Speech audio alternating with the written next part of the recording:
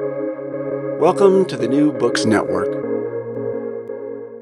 Good morning, everybody, or hello, everybody, wherever you are and whatever your time zone is. My name is Jack Petranker. I'm a host for National Books Network on the channel Politics and Polemics. And today I'm going to be talking with Elena Landemore about her new book, Open Democracy, Reinventing Popular Rule for the 21st Century. So, Elena, welcome to the program. Thank you, Jack. Delighted to be here. Yeah. So tell us a little bit about your background and how you came to write this book. So my background is in philosophy initially. I was trained as a philosopher in France, but I also studied political science there. And then around 2001, I had a chance to go on an exchange program with Harvard. And I decided to stay. So I enrolled in the PhD program, and then I started, looking around for a dissertation topic. And I had always been interested in the question of human choice. And at that point, I was sort of exploring the question of collective choices. And so my interest turned to democracy, because that's the way we make collective choices in modern times in many countries. And I was intrigued by an argument that I thought was underexplored at the time, which is the argument from the wisdom of the multitude. I thought that had to be an obvious argument for democracy, but somehow I kept running into objections, and even the people who kind of like mentioned that argument did so only like half-heartedly. Like Aristotle, for example, sort of considers the argument and he sees some merit to it, but he's also dismissing it eventually. And so I thought, I'm going to explore that. And then I looked at formal models like the Condorcet-Drey theorem, which was one version of the argument that looks at the aggregative side of democratic decision making. And then I explored the more deliberative side, through figures like Habermas, who argue that basically we there's something that happens in deliberative settings where you can expect the forceless force of the better argument to triumph. And I thought that sort of aligned again with this idea of collective intelligence, the fact that we're smarter together than individually, and that ultimately that might be the reason why we try to sort of distribute power somewhat equally. At least we should in democratic settings. So that also reminds me, and this is the opposite side of it. But Alexander Hamilton, who's a culture hero these days, but if I remember the quote correctly, he said, "The people are a great beast; they seldom judge or determine right." So I don't know. Did that come up as an issue? And during when the Constitution was being written, were there people who argued in favor of the wisdom of collective deliberation? You mean in Iceland? No, in the U.S. in the United States. So I think that in the U.S. the debates around the Constitution were a lot more about how can we prevent the tyranny of the majority from destroying this beautiful new regime we're creating. So there was a lot of demophobia, a lot of fear of the demos, sort of encoded in the text, and I think it's not that surprising. I mean, this was the 18th century, and the local elites had been fed on the same sort of anti-democratic diet as the ancients, and so I don't know that the argument from the wisdom of the multitude was that present then. It was kind of buried. It's a long existing argument, but I don't think it's been very influential. It was picked up, I guess, in the 1960s by some social scientists, political scientists who formalized the Condorcet-Drey theorem, and then you had people who figured out, series of emergent collective intelligence and things like that. But I don't think it was very influential in the context of the American Constitution. No. Yeah. So I know it came up in the legal sphere. I think it maybe goes back to Brandeis, who talked about the marketplace of ideas. which is somewhat the same argument. It's not quite the same. But I consider that. I don't think it's the same argument. The marketplace of ideas, it's something that it's an argument we trace typically to John Stuart Mill. He didn't use that phrase, but he basically theorizes something like that. He thinks that if we let people the freedom, if we give people the freedom to be themselves and pursue their own good and express their views in the competition of ideas, in this free market of ideas, eventually truth will go to the top. The cream will rise to the top. And I think that there's something analogical to the argument from the wisdom of the multitude, if you will, but it's really not about deliberation so much as a cancellation of mistakes. It's really, and it's a lot more decentralized. You don't have necessarily an engagement of people's arguments. It's just like a market competition, right? So it's a lot more decentralized, and I see it more as an argument in favor of a liberal society than in favor of a democratic society per se. But at the same time, you might say, well, yes, but even a democratic society of equals where people deliberate and try to reach decisions in this collective fashion would need to be premised on a liberal background where there's a free market of ideas. And that's probably true. But I still think that analytically these arguments are distinct. Okay, that makes sense to me. So another example I think of, I remember reading about a while ago, this is taking it down to the lowest common denominator, I suppose, but if you have one of these jars that's filled with beans and you ask people to guess how many beans there are in the jar, the closest answer is going to be the one that is the average of all the guesses from different people. So that's closer to, yeah. Yeah, that's closer. So that's so the argument from collective intelligence, you have it in two versions in a way. You have the deliberative version and then you have the aggregative version. So the deliberative version, it's really like we exchange informations, and so what's your best guess and why do you think that and what's your evidence, and then we convince each other and we try to sort of collectively converge on the right answer. But for things like guessing the weight of an ox or the number of beans in a jar, you don't need to exchange information and deliberate and talk. You can just ask everybody to write their best guess on a piece of paper, and then you take the average of all the guesses, and somehow it kind of works. I've tried that on students, and it works every time. It looks magical, but it really is the law of large numbers, and there's something to our judgment being relatively good with some noise, and then when you take multiple, the more guesses you have, the more the sort of noise cancels out, and our own, sometimes we talk about biases as well, but the biases cancel out, and so you get closer to the truth that way. Okay, so yeah, you write. I mean, the phrase you used that struck me was, you said that democracy is the safest epistemic bet. And I like that way of putting it. It's like you're more likely to go right with democracy than with other forms of government. Is that a fair characterization? It's a fair characterization. I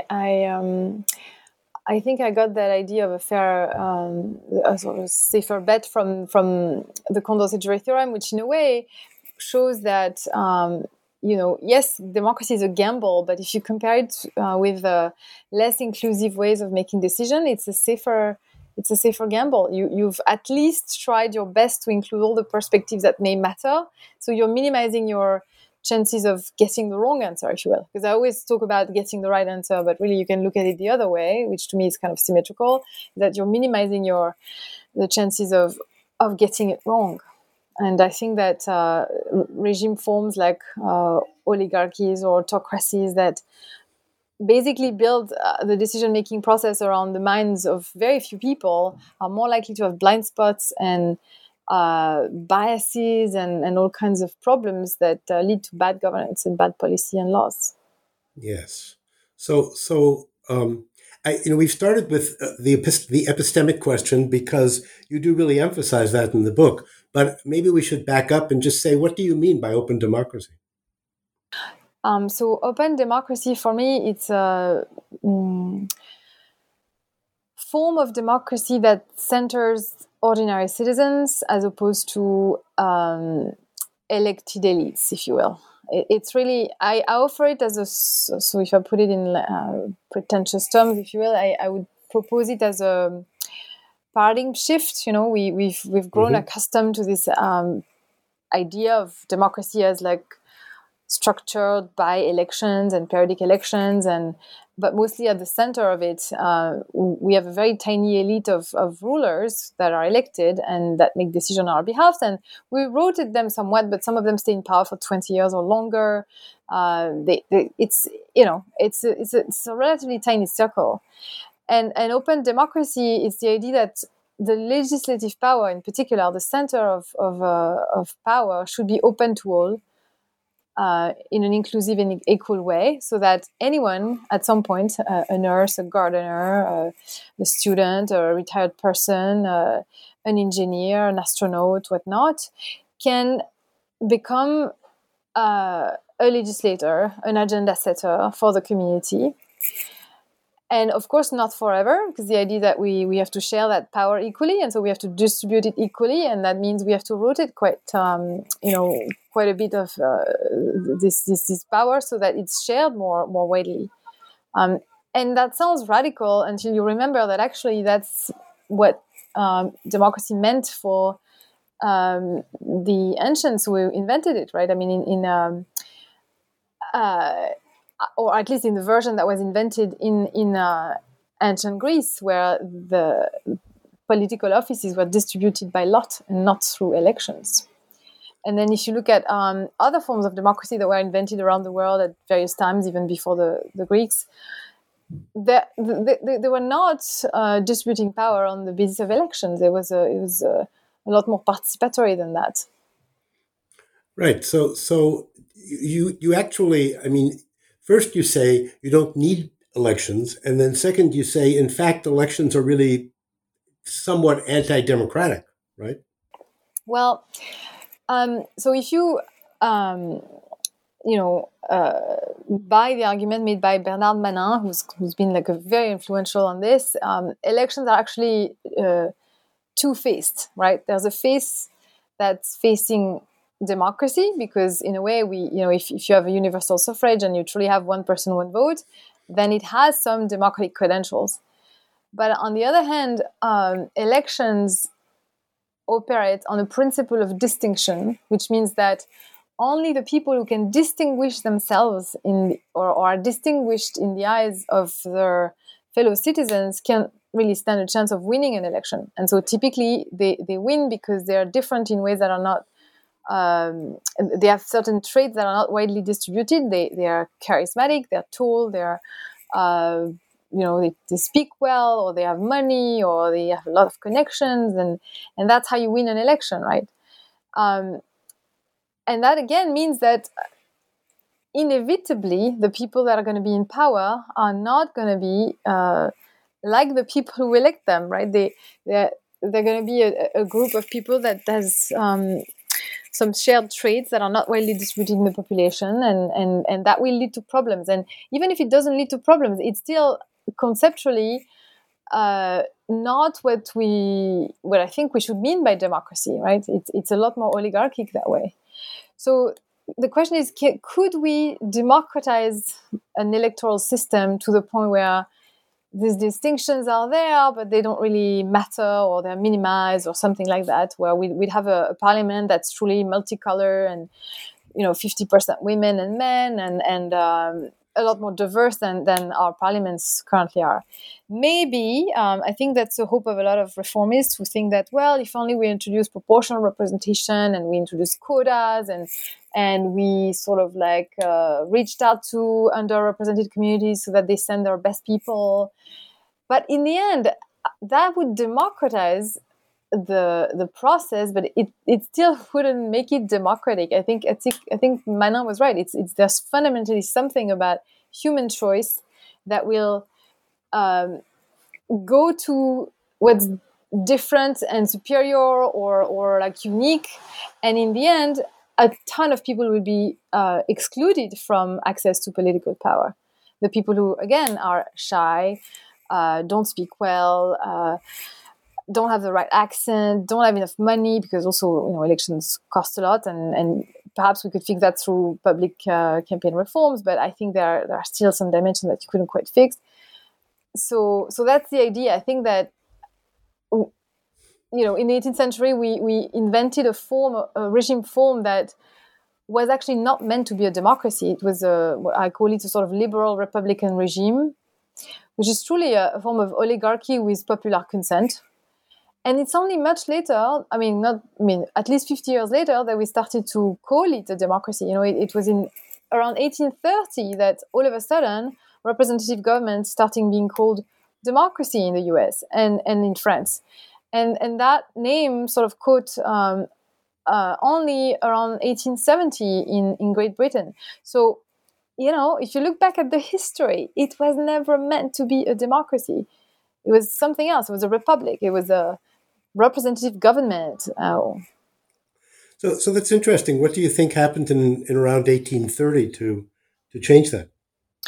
Well, I'm reading a lot of dissertations trying to explain these changes, and I'm not sure I found the right answer. But the what's interesting is that there's a Canadian scholar named Hugo Bonin who says, well, we observe here a process of domestication of democracy, right?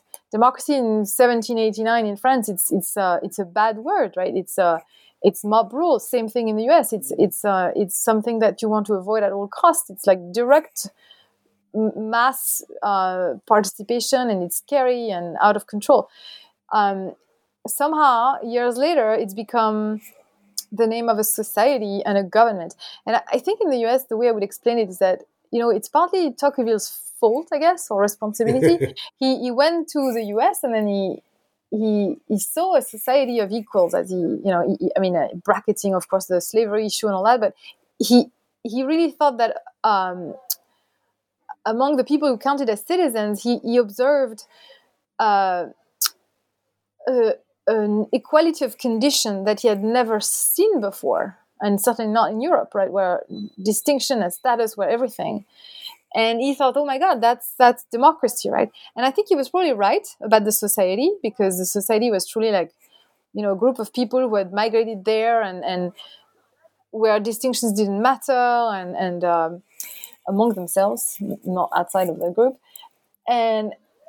And that's probably very close to what we should mean by democracy. The problem is that when that group of people decided to give itself a constitution, they went for relatively elitist and oligarchic choices, right? There was an opposition to the federalist choices, which was the anti-federalist camp.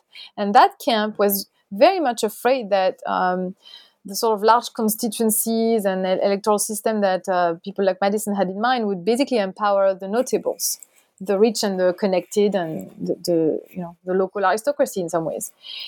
And in fact, that's what Madison had in mind. He wanted a natural aristocracy of talents and virtue to be in charge. So the anti-federalists said, well, we don't want that. We want the middle class to be in charge. And if we go your route, it's going to be the natural aristocracy. So we want smaller constituencies. And that way we can make sure that craftsmen and farmers and people who have less money and are really important to the community go to power and are in charge. And of course, as we know, the Federalists won, and I think the legacy of those choices that, it's not the only reason, but encoded in the DNA of the American so-called democracy, you have really elitist design, a very elitist design. Counter-majoritarian design, demophobic design. Right. No, that makes good sense to me. I'm sure a lot of people wouldn't like to hear it or think of it that way, but that makes sense. But let me raise a question that just occurred to me as we're talking. You talk about a autocratic democracy, which people are chosen by lot. But so I want to give an example that just was in the news fairly recently, when there was a march in, I don't remember right now, I think in Florida, was it? Where that couple stood out on their lawn waving guns at the people who were protesting Black Lives Matter. And as a result, they got a lot of media attention. Um, and so now I believe the husband is running for the Senate. Well, in a sense, does the media play the role of a lottery? Like totally by accident, this person happens to get well known, to become well known, and suddenly he's in a position where he says, well, what do you know? I'm going to run for Senate. Well, no, I think the media absolutely does not play the role of a lottery. The media is drawn to crazy types. The media is drawn to extreme, charismatic, types that can generate, clicks and views. I mean, that's what the media wants. And in fact, it's true too of what happened in the French context around the actually randomly selected Citizens Convention for Climate. This sort of democratic innovation that took place in 2019-21, and I can talk more about it. But what really struck me is the role that the media played in building a narrative around that randomly selected group of 150 people.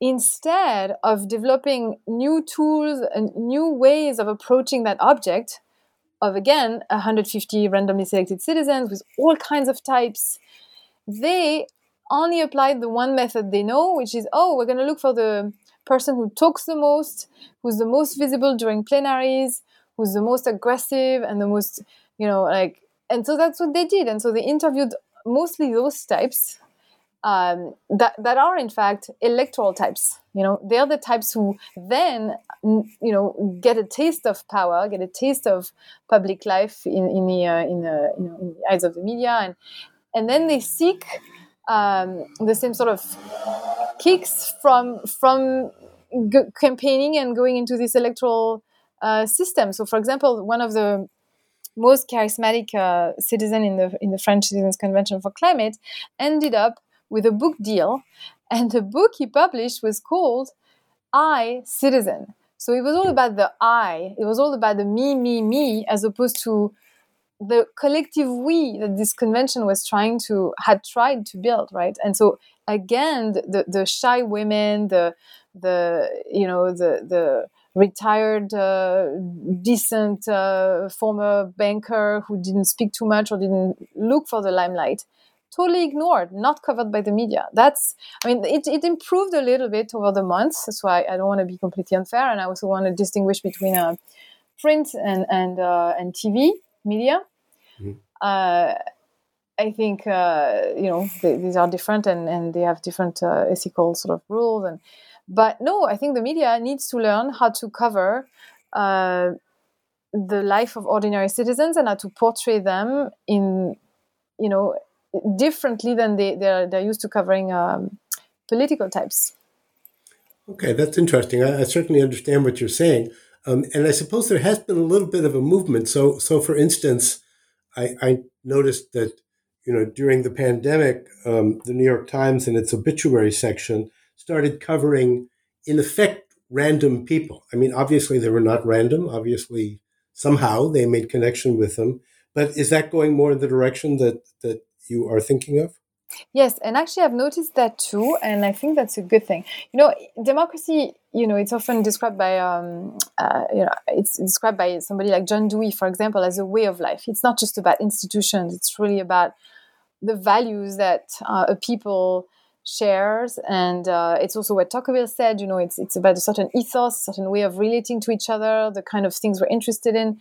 And I feel like there's a sort of oligarchic, plutocratic ethos in the media, which the New York Times was kind of guilty of, like in the way they covered certain types of weddings and certain type of real estate and this fascination for the rich and powerful and connected and the gossips around that. And I think the more they try to diversify the people they put in those articles and columns, and the more it's moving a little bit towards the more egalitarian sort of ethos where everybody's interesting. Everybody's got a story. Not just because you're wearing Louboutins or going to some fancy party or living in the right neighborhood. Everybody deserves to be paid attention to. And even when you look at Netflix and all this, reality TV shows.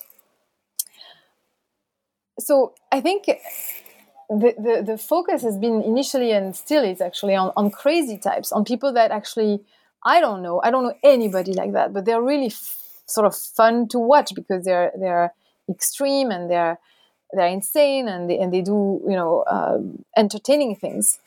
But actually, I also think that there are really good stories to be told around ordinary people. It's just that it's so far not done very well. Right. I remember an old comedy routine where somebody sings a song about a train that made this desperate race to get there on time, and it got there on time. And then he says nobody thinks about it very much. That's true. So I don't know. Maybe it is a question. Yeah, well, the same way that I don't know, Switzerland is rarely in the news because it's a country that runs on time, that functions, and where people are actually very happy with our institutions. Mm-hmm. So we're learning a lot more about all the countries where things are not going well, and maybe that's human nature. We're drawn to drama. Right. So I suppose that suggests that this is kind of an uphill road that you're uphill row that you're trying to follow here. That because people do sort of want to seek out, however they're created, and in our culture they're created very differently from in the past. But they do want to seek out elites and are most interested in following them. So is there anything to be done about that? Well, I think, you're right that it's an uphill thing, but not only. I think there's a wisdom from where we are to get there, to get to a democratic ethos. It's an uphill battle because we have to go against our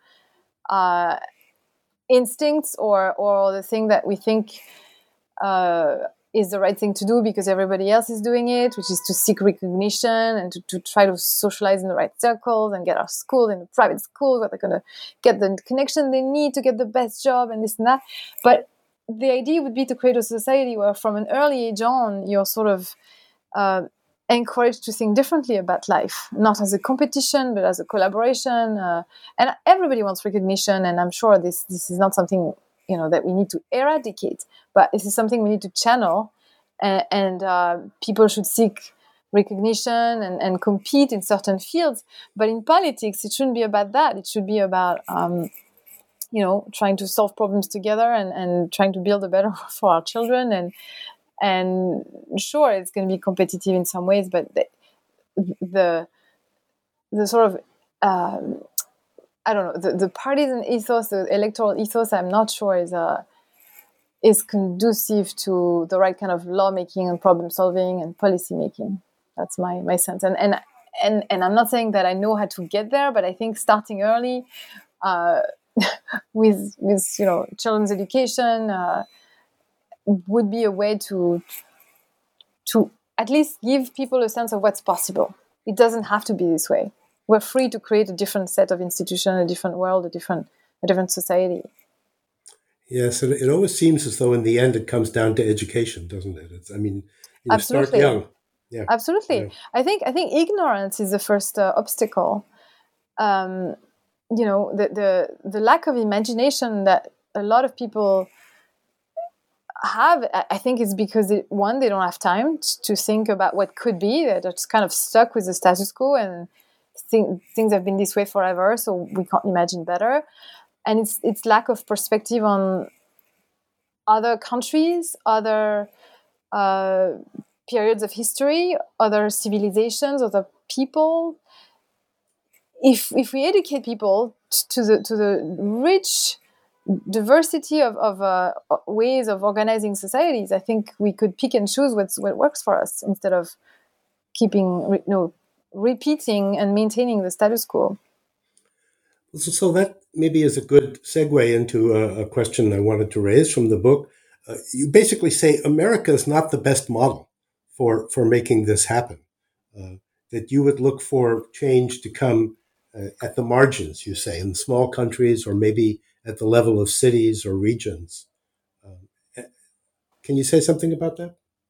Well, I don't think that's particularly controversial. I think change rarely comes from the mainstream, large, big organizations that are stuck in their ways and dominate the market, so they think that they've got it figured out. And So, it's not a surprise that institutional design that was creative and interesting came from a small country like Iceland. It's 3,000, 20,000 citizens, something like that, because they went through a huge crisis, and they are kind of they don't matter enough on the sort of larger geopolitical map that they can't afford to take some risks. So they did, and they tried this participatory constitutional process that sort of broke new ground and was very inspiring for a lot of people around the world. And same thing with Ireland. It's a smallish country, 5 million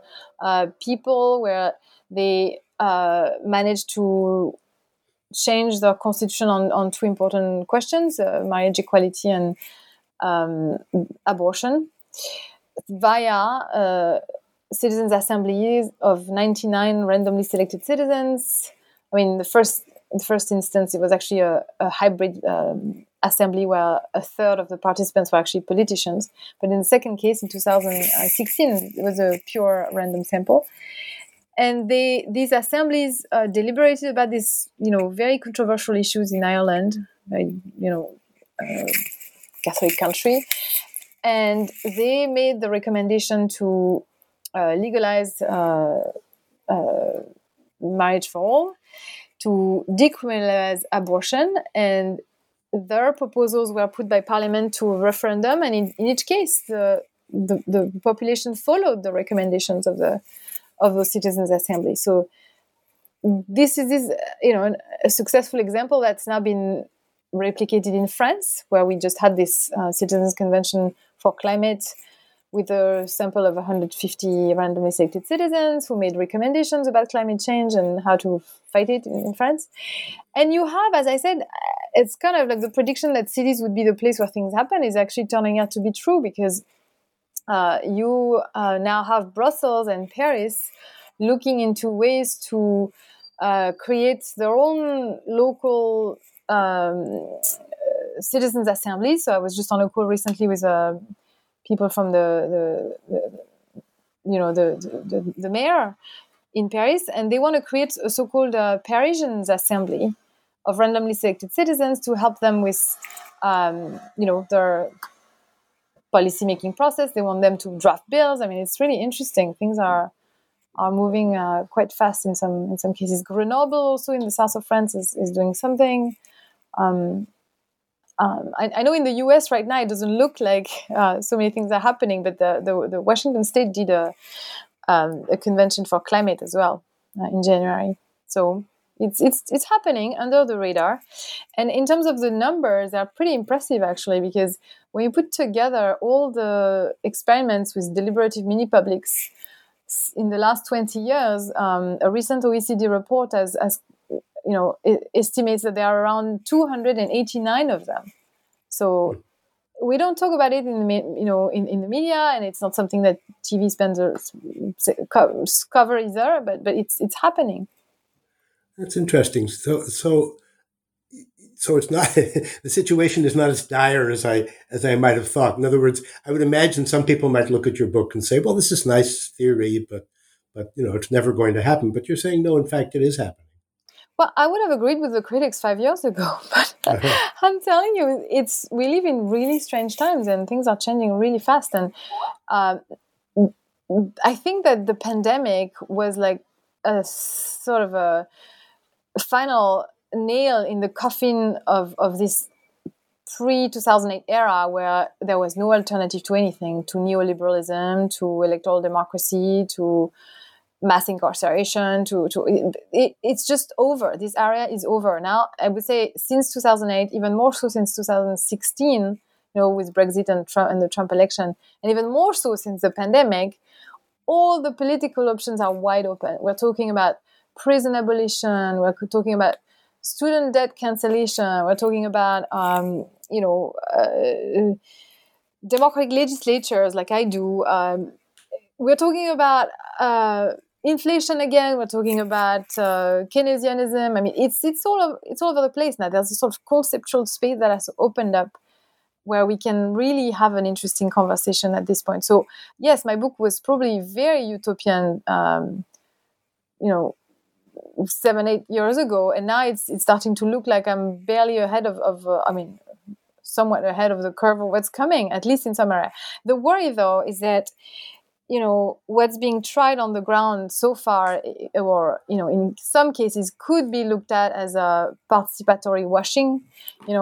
Desperate attempts by existing systems to protect themselves from angry masses by looking like they're consulting and listening and doing some participatory experiments. Mm-hmm. The real question is, will these experiments matter? Will they make a difference? And here, I have to say, the record is a bit mixed, because apart from the Irish case, where you had a really clear causal impact of the citizens' assemblies on the constitutional, reform, Iceland sort of failed. The French case is a semi-failure, because yes, the process went well, and the citizens of these conventions came as close as one can get to producing actual legislation, in my view.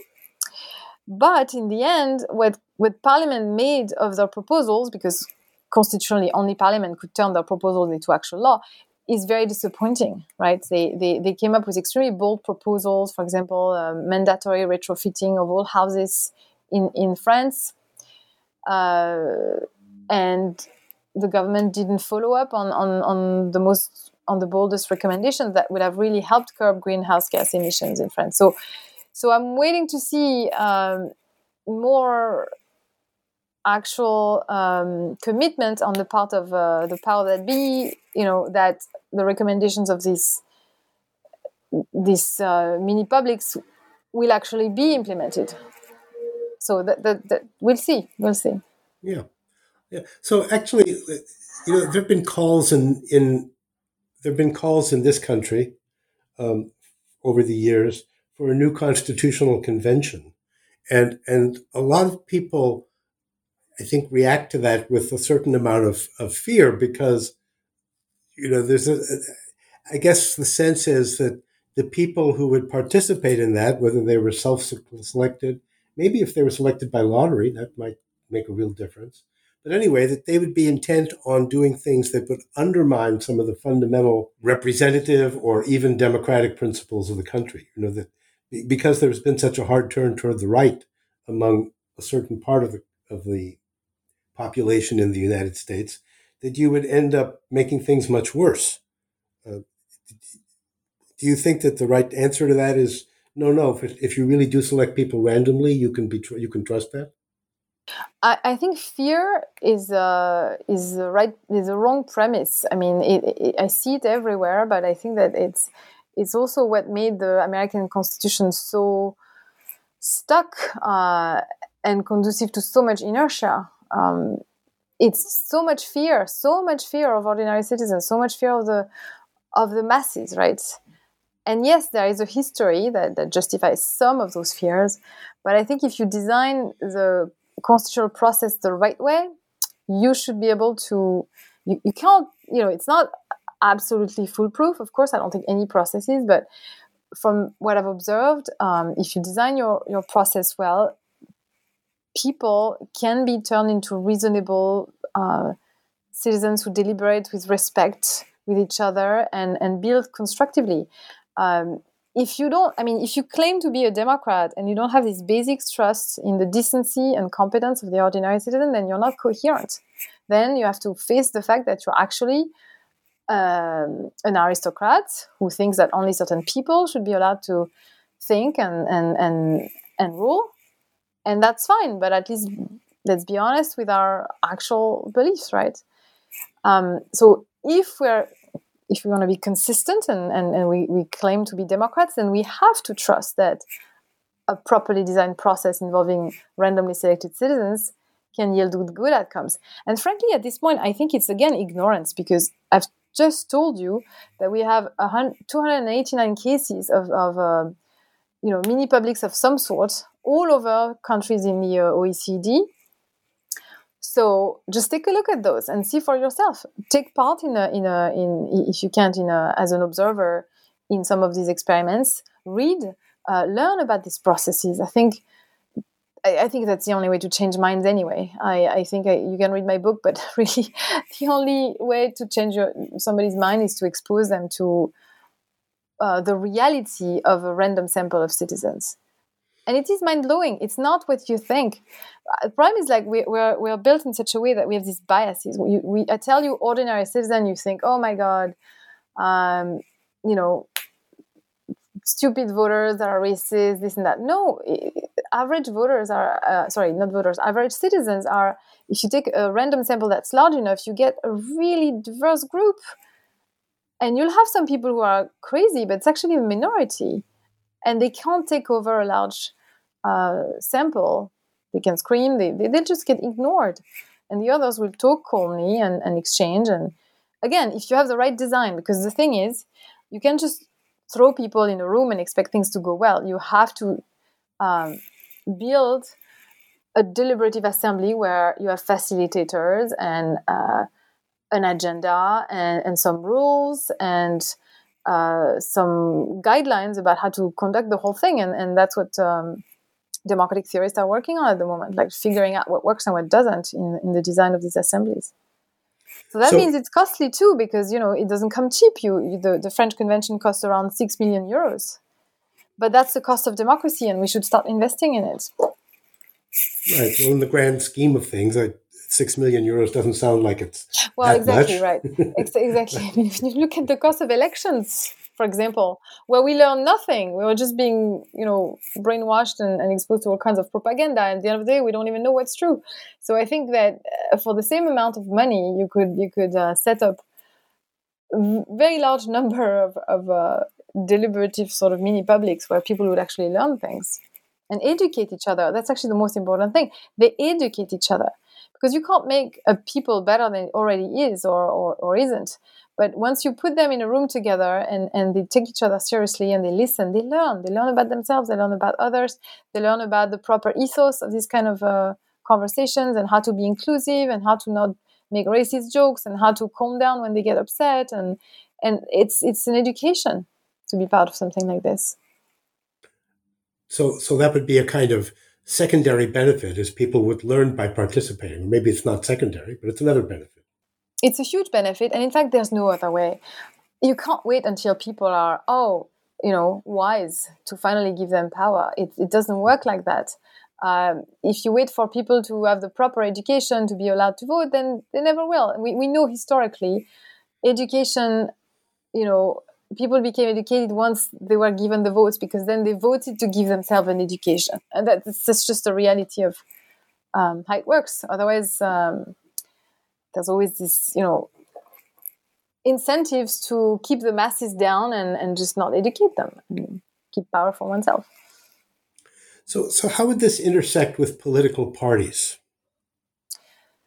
So political parties, if you don't have elections, then they don't play a role in capturing access to power, right? But I could see a role for them in an open democracy where there are no elections, but there are referenda and moments of mass voting where people vote on issues, not on people. They could play a role in shaping the conversation and shaping the debates and informing the debate. They would be like think tanks, if you want, or associations who contribute certain views. And so I think they're absolutely unavoidable in some ways, because there will always be interest groups and ideological platforms and people who get together to formulate a vision. But I don't know that they should be the machines that they currently are, machines to conquer power, as opposed to places where people think and come up with ideas that then can be entered into the deliberative process of a mini public, for example, or the deliberative process of the nation as it's about to cast a vote on some very important issue that a mini public put to them, or that they decided to put to themselves if they're going to use things like initiatives and bottom-up referenda, basically.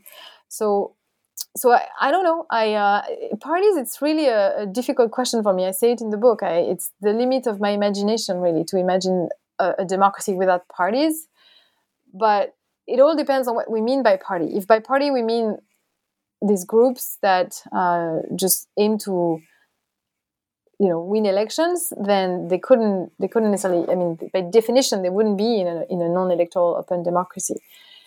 But if we define them as associations of the like-minded, then of course they would still be there, and they would reintroduce some of the problems too. I mean, of course, if they are funded and they have a way to disproportionately influence the debate, in proportion to the money they receive, then some of the problem of electoral democracy will reemerge. But I do think that it would still be an improvement that power is in the hands of a large random sample rather than people who are sent to power via elections. Mm-hmm. So you do, in what you were saying just now, you do see a place at some point for voting on issues, referenda. Yes, voting on issues. Well, that's my first principle, right? The participation rights. Mm-hmm.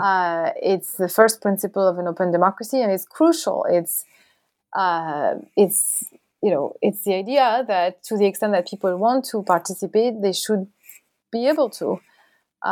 So representation is important and key and unavoidable, but first of all, we need to let people decide whether they want to make decisions on things directly or let representatives decide for them, and how frequently they want to vote and on what issues, and they have to be able to influence the agenda of the representatives as well. So there, I think the inspiration is something like Switzerland, where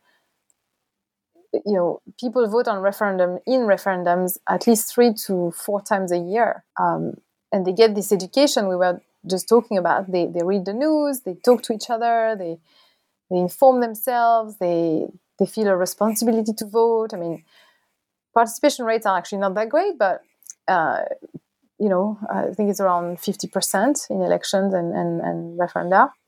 But it's so frequent that the benefits are there, constantly renewed and reinforced. Okay, I can. I have no experience with Switzerland or really basically with any other countries in the United States. So, but you described the possibility well, I think, of doing it other ways.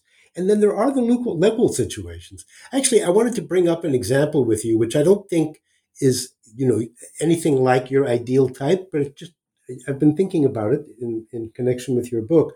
So over the last year, I've been attending some meetings of an agency, a board. It's actually called the Design Review Commission.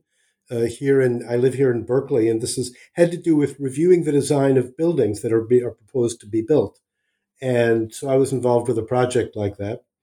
And the people who serve on this are self-selected. We haven't talked about that part of it yet, but they're people with credentials. I don't really know exactly how they're picked, but they're architects basically. They have the expertise in what it means to design a building, but they are volunteers. They're self-serving, self-selected, and then they have their hearings, and the hearings are open to the public. And people show up for those hearings and give their opinions on things. I see that there are limits in that, but maybe you could just take that example and say, how does that fit into the model? What parts of it seem connected and what parts of it seem like they're not quite there yet? So where it's connected to the idea of an open democracy is that if it's self-selected, then anyone can join based on willingness, basically. And that's good. It's not closed to people who want to join. It's accessible from what you describe. So that's a good thing. What's not so good, and that's a problem that I have with self-selected processes in general, is that, if you have self-selection, you have bias. You have, only the people who have time, who have strong preferences, who have the energy, the confidence, etc., to show up. And that means you won't have all the voices that actually probably should matter. You'll have people who don't have time and can come, even if their interests are deeply affected by the design you're talking about. So I think that self-selected processes, in ancient Greece, they were used as well. Like the People's Assembly was based on self-selection. You could enter the People's Assembly up to capacity. Like at one point, it was too full, and so you couldn't enter anymore. But it was based on just willingness to just go and join. But it was a large percentage of the overall population. It was 6,000 people on a population of 30,000 citizens or something like that. So I guess it was somewhat representative anyway. Whereas the processes you're talking about, it's really, so you're describing architects and people with strong preferences. I think they should, in order to improve the process, they should try to also consult a random sample of the relevant population, because it's not enough to just make yourself available to people so that we just had these office hours and they can show up, and we just have a website and they can leave their opinions and their suggestions on the website. You have to reach out to people, and one way to do that is to bring them in these mini publics, which themselves are actually also suffer from some amount of self-selection, because of course not everybody agrees to join. But the difference is that in mini publics that are well designed, you really try hard to reach out people who would not necessarily come otherwise. You call them multiple times. And of course you pay them. It's a huge incentive for some people, because otherwise it's they can't even afford the bus or something. So you have to pay for their time, for their expenses traveling back and forth between the place they live and these mini public meetings. You have to pay for the daycare if they have young children, things like that. That's where you really reach out and you make sure you have a somewhat representative sample. And that makes the whole process truly accessible and open in my sense. Okay, that's helpful. Thank you.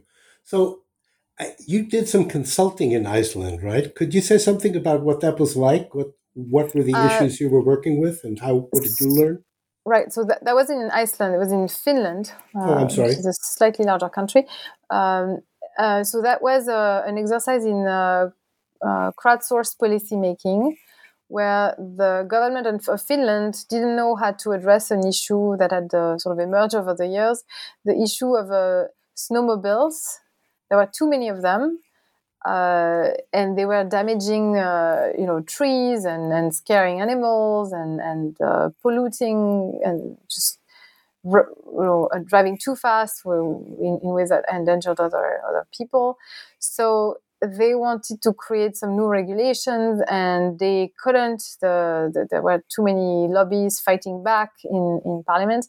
So they decided to try a crowdsourced process. And with my colleague Tanya Itamurto, who is herself Finnish, we designed a crowdsourcing platform, where we try to reach out to people and got their feedback on various ideas and questions. And so there were several phases. There was first a sort of problem identification phase, where we ask, okay, what are the problems with the law? What are the problems that need to be addressed? Then ID generation, where they were proposing their own solutions. And then finally, an evaluation phase, where we asked this particular crowd to rank the proposals by others, so that we ended up with a ranking of like the best solutions according to this particular group. But I have to say, it basically confirms what I just said, which is that on the one hand, it's great because you have all these people who come and are eager to participate and have a lot of information to share. But on the other hand, they're a really unrepresentative sample. I mean, our participants were like 90% male, very educated, very libertarian in their political leanings. And so you had the perspective of the mother of young children who drive too fast on the snowmobiles that was not really represented, for example. You had the small number of property owners who felt threatened by all these machines and the way they damage our trees or their fences. And so you can't, I don't think self-selection is a good way to distribute political decision-making power. It's a good way to invite people and get information, which is crucial to the deliberation process. But when it comes to the decision phase, it's important that it's not the self-selected group that decides, because they're too unrepresentative typically. And then there's the whole issue of people who are very strongly invested in one side or the other. Yeah. And you do say that if you had groups like this, there might have to be some rules to sort of safeguard them from influence by lobbyists and other interest groups. Yes. So what, and I think that's what Audrey Tang in Taiwan also does. She says that all our processes seem to be based on self-selection. She doesn't seem to use random selection.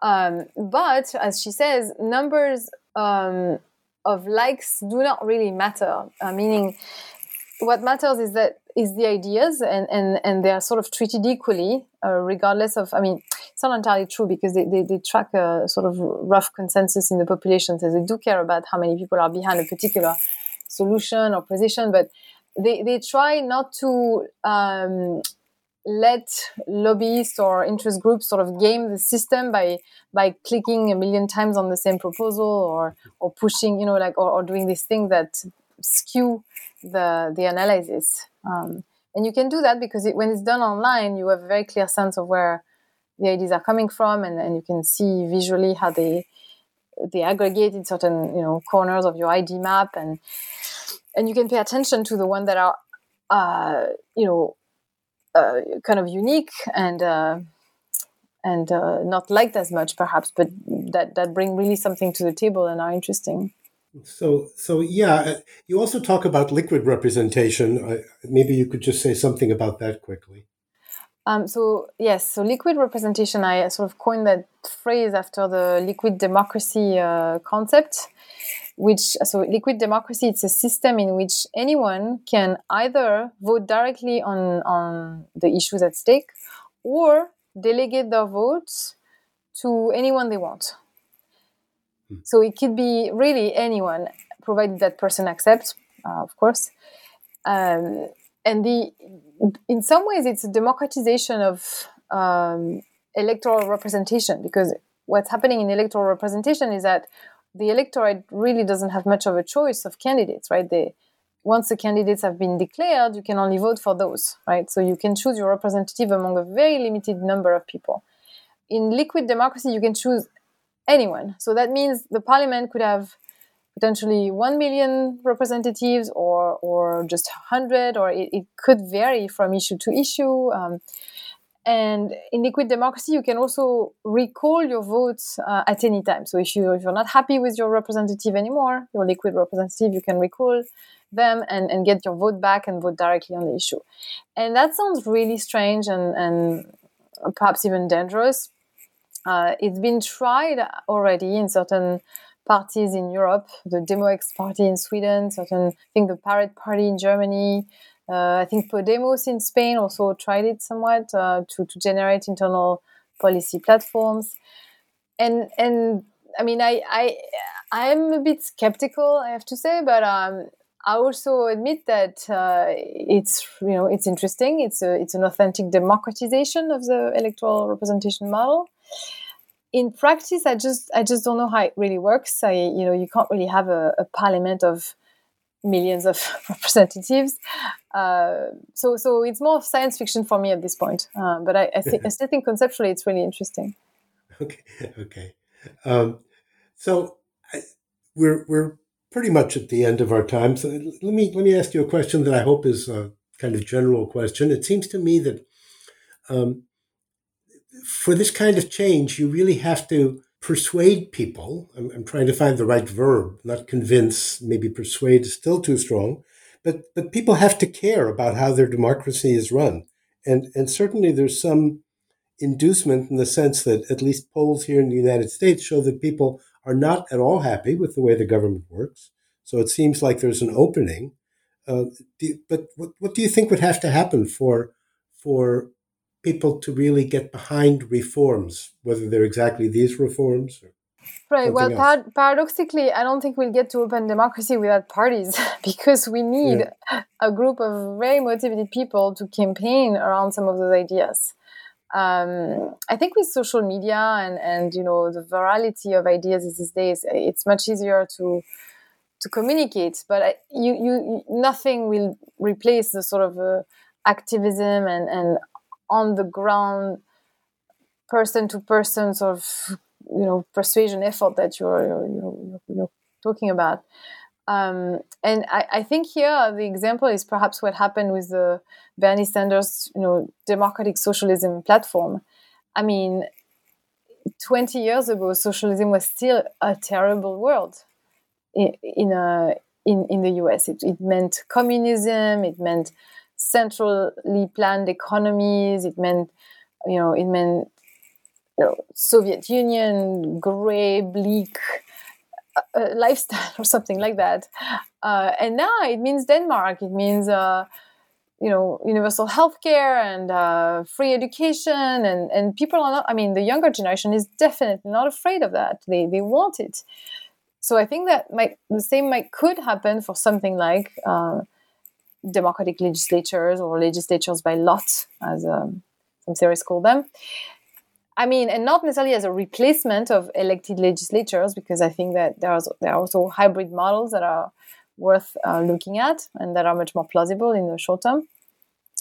But someone needs to be, marketing that idea and convincing people one person at a time. So I'm pretty confident that this can happen quite quickly, because if I look back in 2008 when I started writing.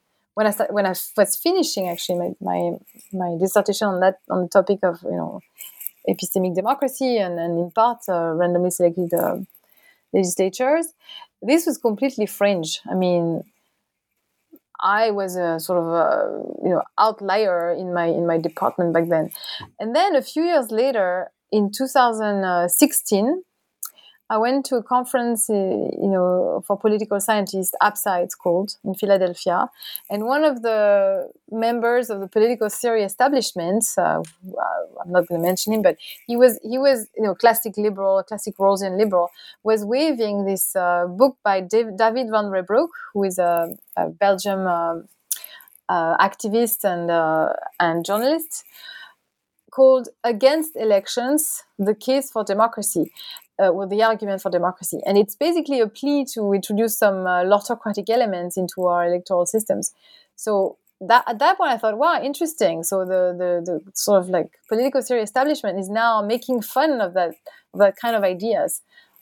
But sure enough, if you start making fun of something, you take it seriously too on some level. And I think we're at the stage where it's now being taken seriously, which also means it's going to be pushed back against, because this is threatening to a number of its interests and and statu quo beneficiaries.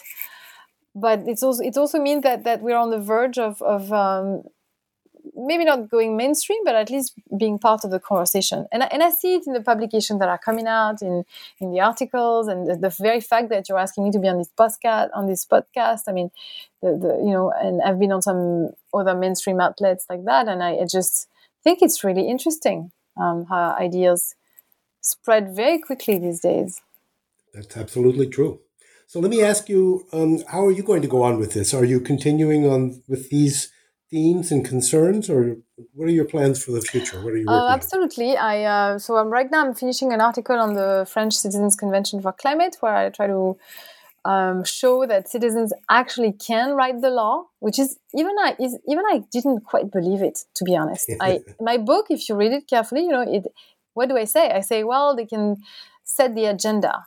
They can perhaps legislate on some very well-defined issues or something like that. But I don't go into, well, we need at least I felt like I wasn't that bold actually in that book. But since then, following the until the end, the Citizens Assembly for Climate, I just see no reason not to entrust these citizens with legislative powers, actually.